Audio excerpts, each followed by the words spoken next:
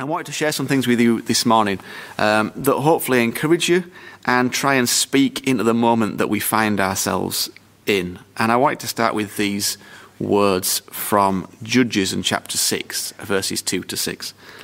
Because the power of Midian was so oppressive, the Israelites prepared shelters for themselves in mountain clefts, caves, and strongholds. Whenever the Israelites planted their crops, the Midianites, Amalekites, and other eastern peoples invaded the country.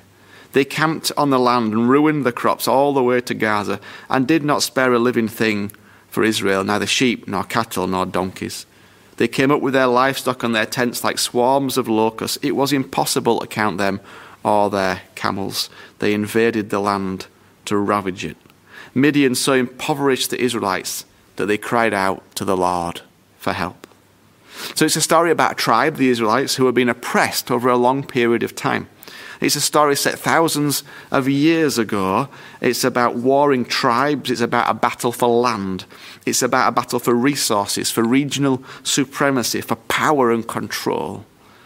And that's why a story that is thousands of years old can resonate today, because although we don't generally run each other with spears and camels or dig up each other's crops, we know all about warring tribes.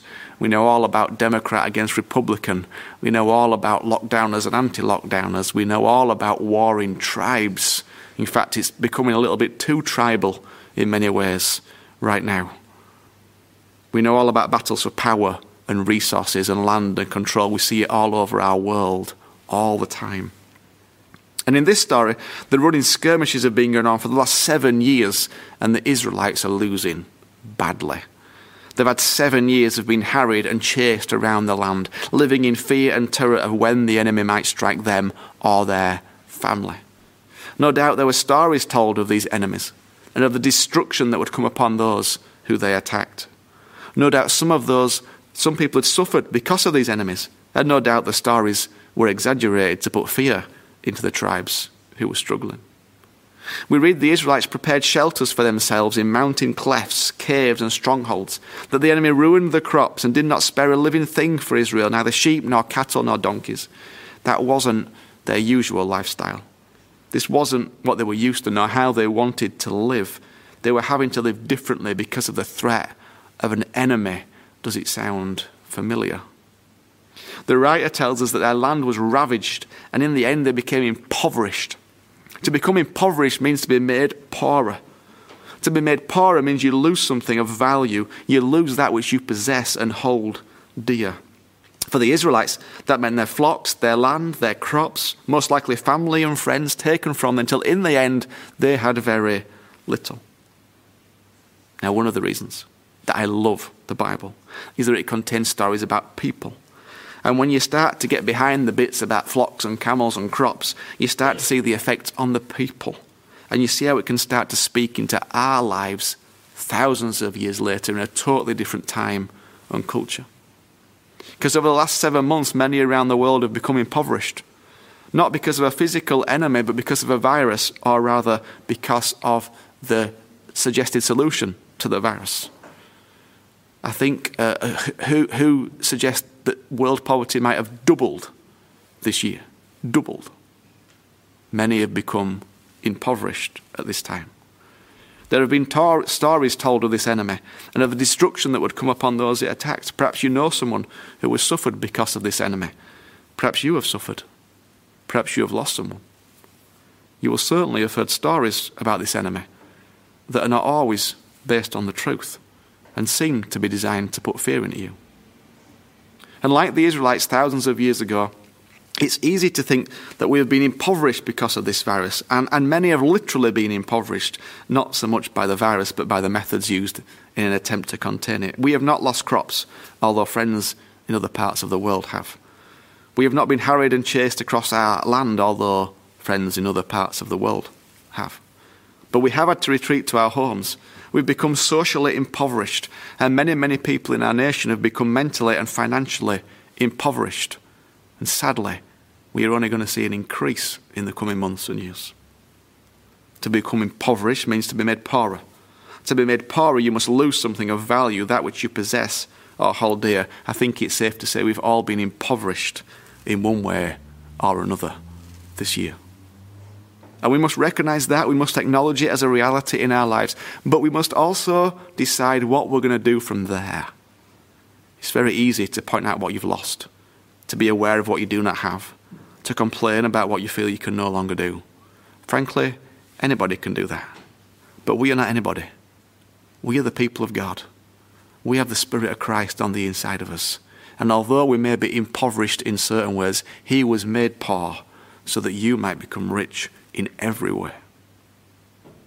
The story goes on in Judges 6, verse 7 to 10. When the Israelites cried out to the Lord because of Midian, he sent them a prophet who said, "This is what the Lord, the God of Israel, says. I brought you up out of Egypt, out of the land of slavery. I rescued you from the hand of the Egyptians, and I delivered you from the hand of all your oppressors. I drove them out before you and gave you their land. And I said to you, I am the Lord your God. Do not worship the God of the Amorites in whose land you live. But you have not listened to me."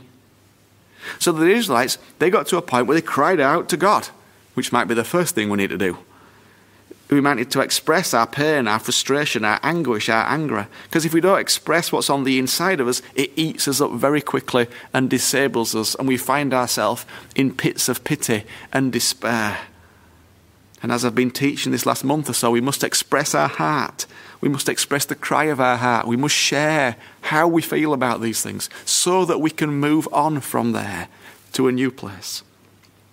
Israel is crying out to God, complaining how terrible it is that their enemies are overrunning them, and God sends a prophet to remind them of some things and also to point out that they didn't need to be in this place. God sends a prophetic voice, and as usual with a prophetic voice, it's not comfortable to listen to. The prophetic voice reminds Israel what God has done and also points out a previous instruction. God had very clearly said that he was the only God worth worshipping, and that if they decided to worship other gods, it wouldn't go so well for them. And guess what? God, not for the first time, was proved right. You see, at the beginning of the chapter, the verse I didn't read, verse 1, it says this: "The Israelites did evil in the eyes of the Lord, and for 7 years he gave them into the hands of the Midianites." Which sounds like God put the Israelites on the naughty step because they didn't do what they were told. That's how many people read verses like that. Well, God's this kind of mean God, and if you don't do what he says, he's going to punish you. But think of it this way. My eldest son Joshua is now at university, and hopefully he's studying hard. If he studies hard and works hard, he'll have more chance of getting a top grade in his degree.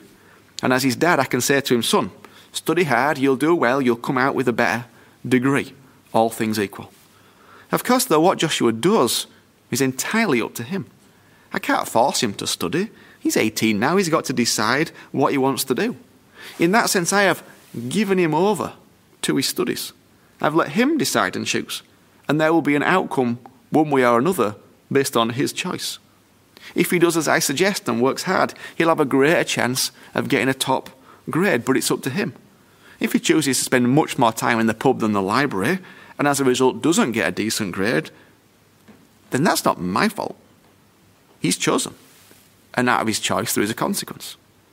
The low grade he might receive if he did that is not me punishing him for disobeying me. It's simply a direct consequence of his own choices. I have given him over to his studies. And if he ends up in the pub more than the library, he may well not get a great degree. But that's not me punishing him. That's him reaping the consequences of his own choices. And that's exactly what the Israelites had done. They had reaped the consequences of their own choices. They chose not to follow God, chose not to obey him, chose not to worship him. They had altars and all sorts of things to other gods in their place. Therefore, the consequence of their own choices meant they were overrun and impoverished. Put simply, if you don't listen and act on good instruction, you don't end up in a good place. It's really quite simple. Every time you read in the Old Testament about God doing this and God doing that, God goes, look, if you do this, this will happen. If you don't, you won't. It's really simple. If you don't listen and act on good instruction, you don't end up in a good place. So to get back to our story, if we are feeling impoverished, then perhaps we have to ask ourselves whether we have been following and acting on the good advice we have been given. Have you been listening to and acting on the voice of God as you have heard it? Or are we guilty, as the Israelites are, of not listening? You see, the prophetic voice of God is not always easy to listen to. In fact, it's often very uncomfortable to listen to. But that's always been the way. Just read the prophets in the Bible. Read about Hosea and Micah and Zechariah and Amos and all those guys. They didn't have a kind of, it's going to be all right. They were strong. I mean, they married prostitutes and do all sorts of things to show and to express it. And of course, we are very blessed because we in this house have a very clear prophetic and apostolic voice. He's called Paul. But he's not always comfortable to listen to because he's a prophetic and apostolic voice. But that instruction that comes forth, that advice that comes forth, that help that comes forth, well, if you follow it, if you put it into action, you will end up into a better place than if you don't. It really is that simple. Each week there's instruction, help, advice, opportunity to grow, to handle what's happening. But we must take responsibility. He wants you to be aware of it. He's got a great big flashlight out and he is going to shine it on you because he don't want you to have to carry it anymore. Of course, that's hard work.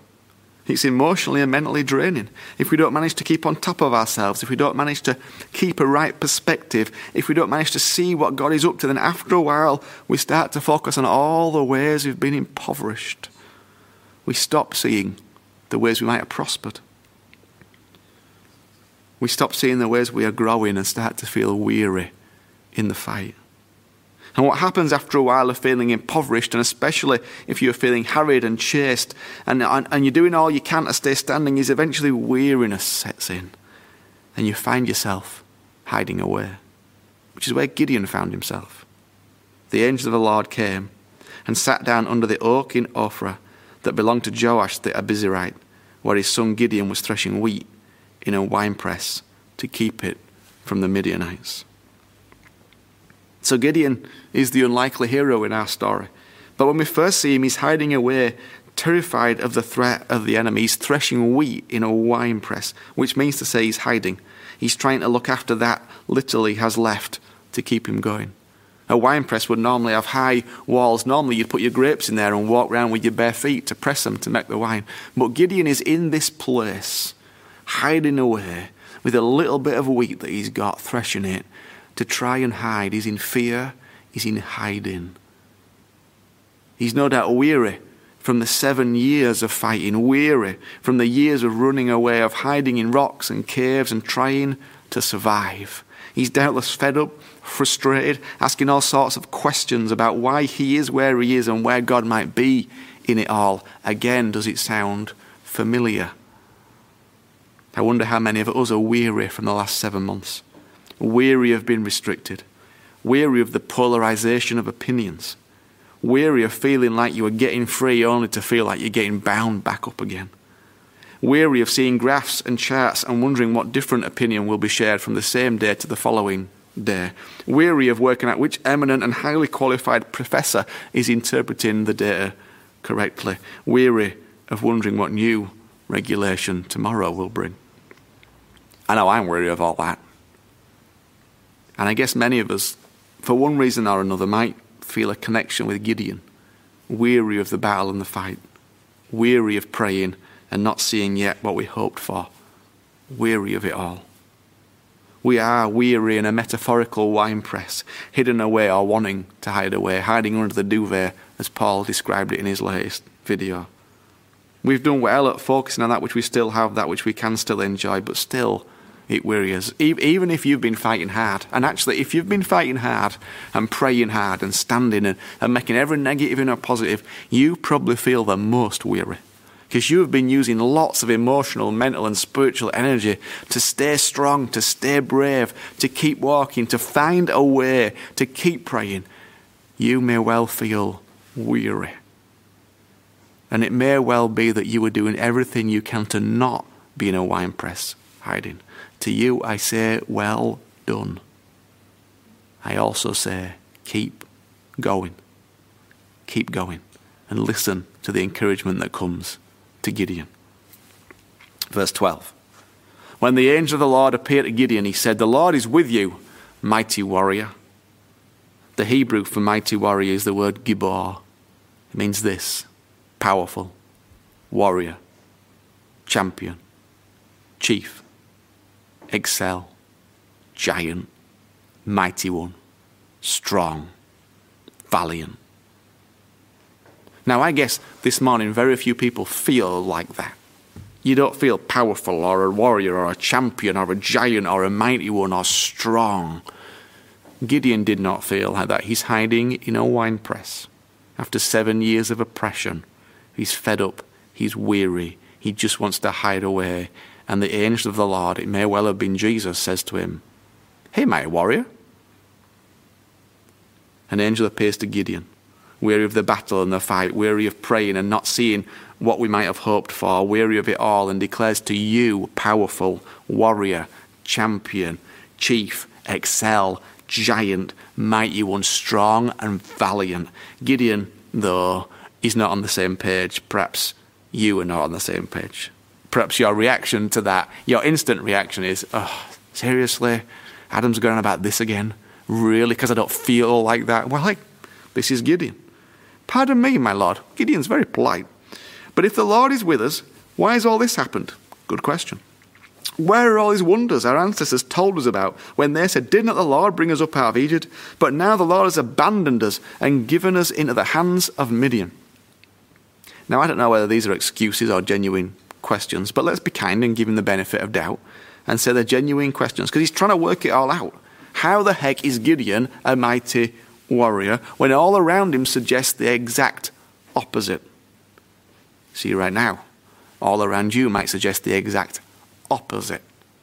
We were coming out of lockdown, finding more freedom. Now we've gone back into lockdown. It feels like you were getting shut up. It feels like you were getting shut down. It feels like things are getting worse, not better, despite the 7 months of sustained prayer, despite all the things we have given to, despite all our praise and our worship and our attempts and our output and our offerings. It feels like it's not really getting much better. He says, "The Lord has abandoned us." Well, first of all, that's just ridiculous. God didn't abandon the Israelites, and he's not abandoned you. In fact, for the Israelites, they abandoned him. They ignored him, they chose their own way, and now Gideon's got the cheek to blame God for it. God's never abandoned anyone. He's never walked out on anyone. He has never and will never abandon anyone. But there are two ways to look at everything. You can view things through the lens of Jesus, through faith, and what he says about it, or you can view things through the lens of physical reality. As we've said many times before, it's not your circumstances that impact you, it's how you view your circumstances. Your perspective is everything. That's why the ability to have a God perspective, the ability to develop gratitude, the ability to see and declare what God says over you is so vital. So once again, we have to ask the question, what are you seeing? And what are you saying? It's utterly vital to your future. Your speech is the single most powerful weapon you have to create your future, because whatever you sow in words and actions, you will reap in reality. Interestingly, the angel is not concerned about Gideon's questions or excuses. He has got a message to deliver. He doesn't answer any of the questions. He just says this in verse 14. "Go in the strength you have and save Israel out of Midian's hand. Am I not sending you?" Go in the strength you have and save Israel out of Midian's hand. There are 3 parts to this commission, and each one of them apply to each and every one of us today. What the angel said to Gideon all those years ago, he says to you and I, first of all, go. Leave this place you're in. This place of fear and doubt and unbelief, and go somewhere else, go somewhere better. Yes, there was a new physical place for Gideon to go, but the key thing was the place in his mind. The place where he found himself physically in the winepress was just a picture of where he mentally, hidden away, fearful, scared. And the angel says, nope, that's not a place you're going to live. You don't need to live there. Go. Go meant stop hiding, stop trembling, stop doubting, and leave the winepress where you are hiding out of fear and get into some faith, get into a new way of thinking, get into a new way of seeing. As I said last week, leaving lockdown is not the answer. So it's finding new perspectives in our minds. We will leave lockdown. At some point we will leave lockdown. And at some point we will get back to what we think is normal. I don't know when or how, but we will. But that's not going to give you the answer you need. Seeing your family on Christmas Day is not the be-all and end-all. Please don't think it is. You'll be deeply disappointed if you think that's the answer. The answer is finding something in your heart. It's finding the peace of Jesus in your heart. Because then, no matter where you are or who you're with, you can experience a sense of peace. The answer is to deal with what we carry in our hearts that steal from us wherever we go. So we've got to leave those places of fear, doubt, and unbelief behind. And you choose what you believe. You choose whether this is the end of the world or the beginning of the end of glory. You choose whether God's in charge or he's not. You choose to believe whether this can be a wonderful time or not. You can choose it. And I think God has got our attention. Or if he ain't got our attention, we must be deaf and blind and dumb. Because there are some things God wants to do right now in this time. And sadly, I wonder whether he has to allow this just to get some of our attention that we might wake up. Sadly, I wonder whether he has to go, what do I have to do to get my people to see? What do I have to do to get my people to rise up? And I'm as guilty of it, but it took 7 months for churches in this nation to say they were going to pray together about it. 7 months. And I'm as guilty as anybody, I admit. But somehow it took this for the churches across the nation to agree that we're going to have a day when they were going to pray together. Maybe it takes this for God to get our attention. Maybe that says something about us that we don't like. But we need to leave those places of fear, doubt, and unbelief behind. They are no good to us. They don't bring us life and prosperity and peace, so let's leave them behind. Let's encourage one another all the more as we see the day approaching. Let's encourage one another. Let's find a different place. Let's listen to something that's positive. Let's listen to something that's uplifting. Let's try and find something that's good and positive. Because it's out there. It's called Jesus. In the strength you have. I love this. In other words, what are you waiting for? Use what you already have and take it, because that's enough for you. You are already a mighty warrior. It's been spoken over you, so go in that strength in faith, believing and declaring and agreeing with the Father, because that's more than enough for you. As we sang this morning, you are a conqueror. Are you or not? You have to answer that question. Are you a conqueror or not? I'm a conqueror. Because the conqueror lives in me. Therefore, I'm a conqueror. I know I'm a conqueror. I have good days. I have bad days. Sometimes I don't feel like I'm a conqueror. But that doesn't really make much difference, because I know God says I am a conqueror. What are you? Are you a conqueror? Or are you just somebody who's going to kind of go with the flow and get pressed down and pushed about? I'm a conqueror. The same message, that we go in the strength we have, is for you and for me. You are already a mighty conqueror because it's been spoken over you. But what are you going to speak over yourself today? What story are you going to tell yourself? What song will you sing? Are you alone, isolated, downcast, rejected? Are you going to text everybody of how terrible it is? Or are you going to say, today I'm thanking God because I am a powerful warrior, a champion, a chief. I'm going to excel. I'm a giant. I'm a mighty one. I'm strong and I'm valiant. What if we text each other that this week? What if we said we stood in awe of how strong and valiant each other was? What if we said that we're thankful and grateful for the strength and excellence and warrior spirit that's in each of us? What if we reminded ourselves how powerful we were, rather than texted how terrible it was and how we can't do this and can't do that and can't do the other? What if we did something different? And by the way, when I say what if, that means I think you should. Your spirit is not locked down. Your voice of praise is not locked down. Your voice of triumph is not locked down. But what story are you going to speak over yourself? And the sad thing is, most people won't. But hopefully some people will.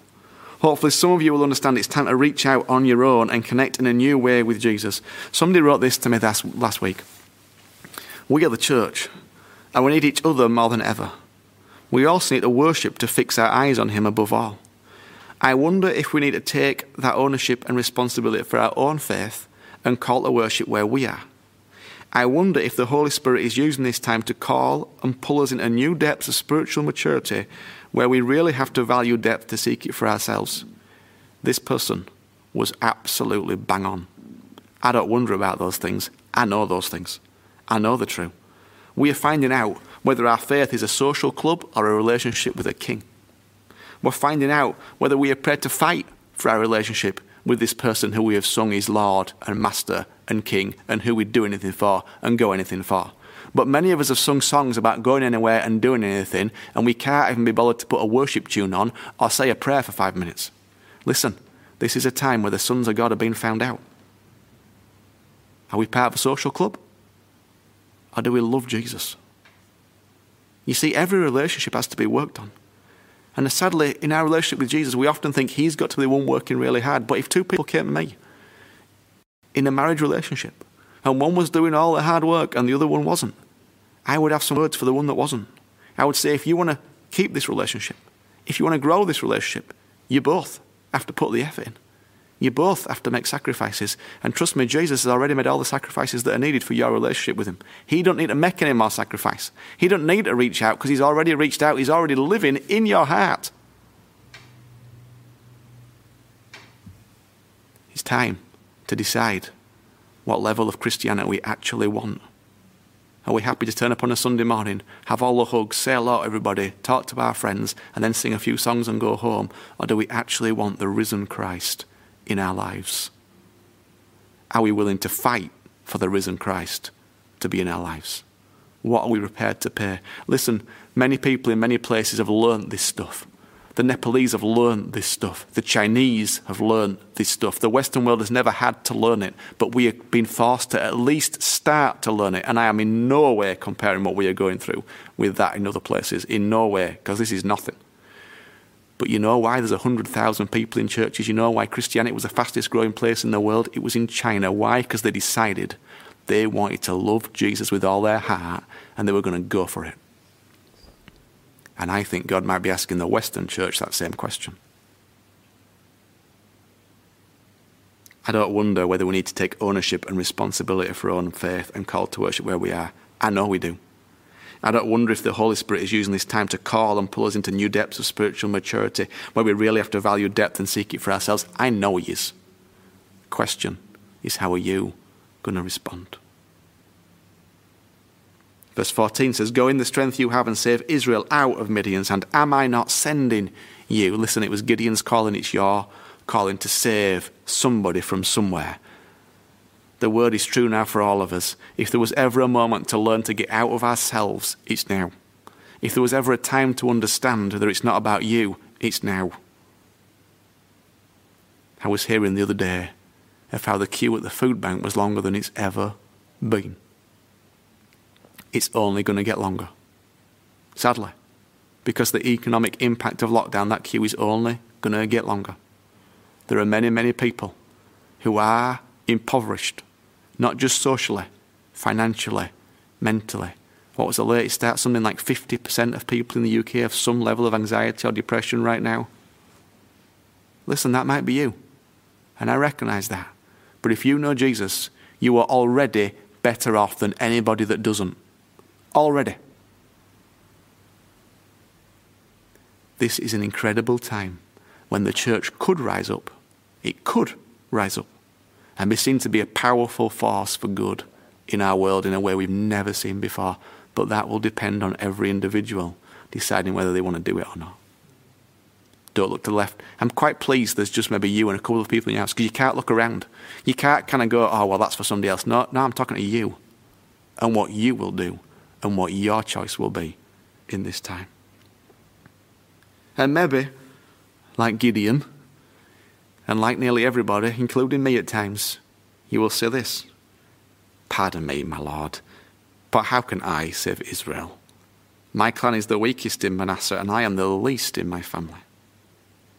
He gives excuses, why you can't do it, why it's not possible. Listen, everybody can give excuses. Everybody can tell me why they can't do it.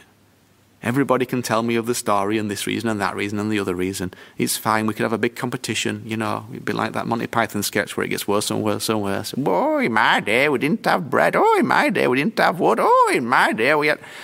Listen, we can all do really well at that, but it won't get you anywhere helpful or useful. So just quit. Okay, just stop. It doesn't take you anywhere good. It doesn't take anybody else anywhere good, and it doesn't help anybody. As Paul has said many times, don't tell me what you can't do. Tell me what you can do. Don't tell me where you can't go, tell me where you can go. Don't tell me what you can't afford, tell me what you can afford. You can knock on your neighbour's door and ask them if they're all right. You can send a text message. You can reach out. You can donate for a food bank. You can help at a food bank. You can do all sorts of things. You have something to give. You have something to share. You can make a difference. And this world needs you. Our town needs you. Your friends need you. Your community needs you. You have something to offer them. This is Gideon's moment. The angels told him a different story than the one he believes about himself. Which will he believe? Will he continue to believe he's the weakest in the family and from the weakest clan? Or will he believe what God's spoken over him, that he is a mighty warrior? What will you believe? The story you've been brought up with? The story you've told yourself for many years? The story you've told yourself just now? Or perhaps a different story? We can believe the story that God speaks over us. The one that says we are mighty warriors, champions, powerful, strong, and more than conquerors. That is your choice, and I cannot make it for you. The angel finishes this part of the conversation with a very simple statement. He doesn't do anything in terms of the excuses or reasons why Gideon says he can't. He just says, I'll be with you, and you'll strike the Midianites down. I'll be with you, and you'll do what I called you to do. That was his promise to Gideon. It's promise to you. He will be with you. Gideon was sent to rescue Israel. You were sent to rescue somebody near you. Go in the strength you have and save. Because this world needs people like that. It needs you to do that more than ever. It needs you. And I don't know what you thought when we talked about this new era. But I think some people thought it was just going to be a nice kind of happy clappy time and we get into it. The truth is you don't get to see new things in God without paying a price. It just doesn't happen like that. You don't get to experience new dimensions of God, new gifts of God, new breakthroughs in God without it also costing you something. We were not just going to walk into this new era of glory and the miraculous by doing what we did before. It will demand a greater price to see a greater glory. I have already determined many months ago I am going to pay that price because I want to see a greater glory. But that's all right, me doing it. You have to decide whether you are going to pay the price. Of course. You can enjoy it. You can watch from the sidelines. And you don't have to pay much of a price to watch from the sidelines. But it's more fun being on the pitch. It's more fun being right in the midst of it. It's more fun being there because then you see things that blow your mind. And I want each and every one of you to see those things for yourself, not to hear about it secondhand, not to hear a testimony about it. I want you to be given the testimony of how God broke through. I want you to be given the testimony of what did in you and through you. I want you to be doing it because the more of us that can do it, the greater impact we can have and the more we can affect. I want us all to be there. But you have to decide. What are you going to do? Okay. Can you two come back and sing Conqueror? I know it'll take a moment because you'll have to plug yourselves in, but I can talk for a moment. I just want to give you a moment to... they've just got to get themselves ready. I want to give you a moment to just ponder this. I realise this is not a nice stroke your head word. I recognise that. But actually, I think it's necessary that we recognise we're weary. If you're weary and you're tired, I want to encourage you to keep going. Later on in the story, in chapter 8, if you know the story, Gideon starts off with 30,000 men. He loses, I think, 20-odd thousand because they're a bit scared, and he ends up with about 7 or 8, and 8,000. And then he does another thing, and he loses another 1,000. He ends up with 300 anyway. And eventually, you get to chapter 8, and it says he's going towards the Jordan that he was always promised. The Israelites were always promised to have. And it says something like, the 300 men of Gideon followed him wearily. But they followed him. That's the key. Even though they were weary, because they'd had battle after battle after battle after battle. They were battle weary. Maybe you might be battle weary, but I want to encourage you, if you are battle weary, keep on following, because that's when you get into the promise. Do not give up now. Do not give up. If this is a marathon, you have already run 20-odd miles. Do not stop now. Don't give up. Keep going. And I want you to sing this, Lord, as Ellie sings Conqueror now, and I'm a conqueror. I want you to sing it out. I want you to sing it loud. I want you to just declare it over yourself. I know that in you might not feel like that. But listen, if you don't feel it, you're the one that needs to sing it the most. Just declare it, who God says you are. Amen? Okay. Thank you.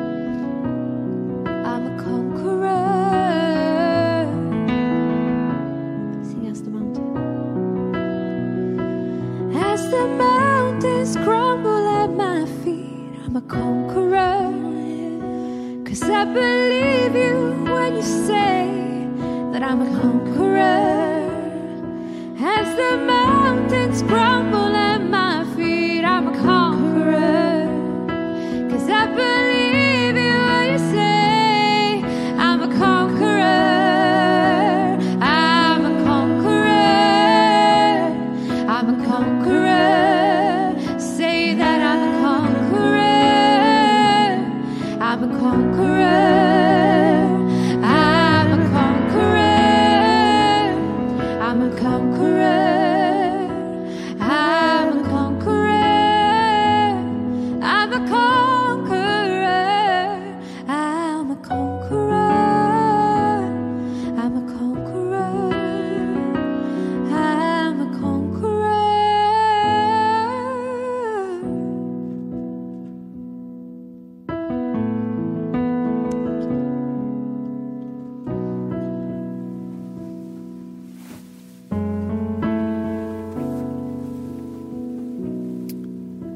I pray that today you have been encouraged. I pray that you've been challenged.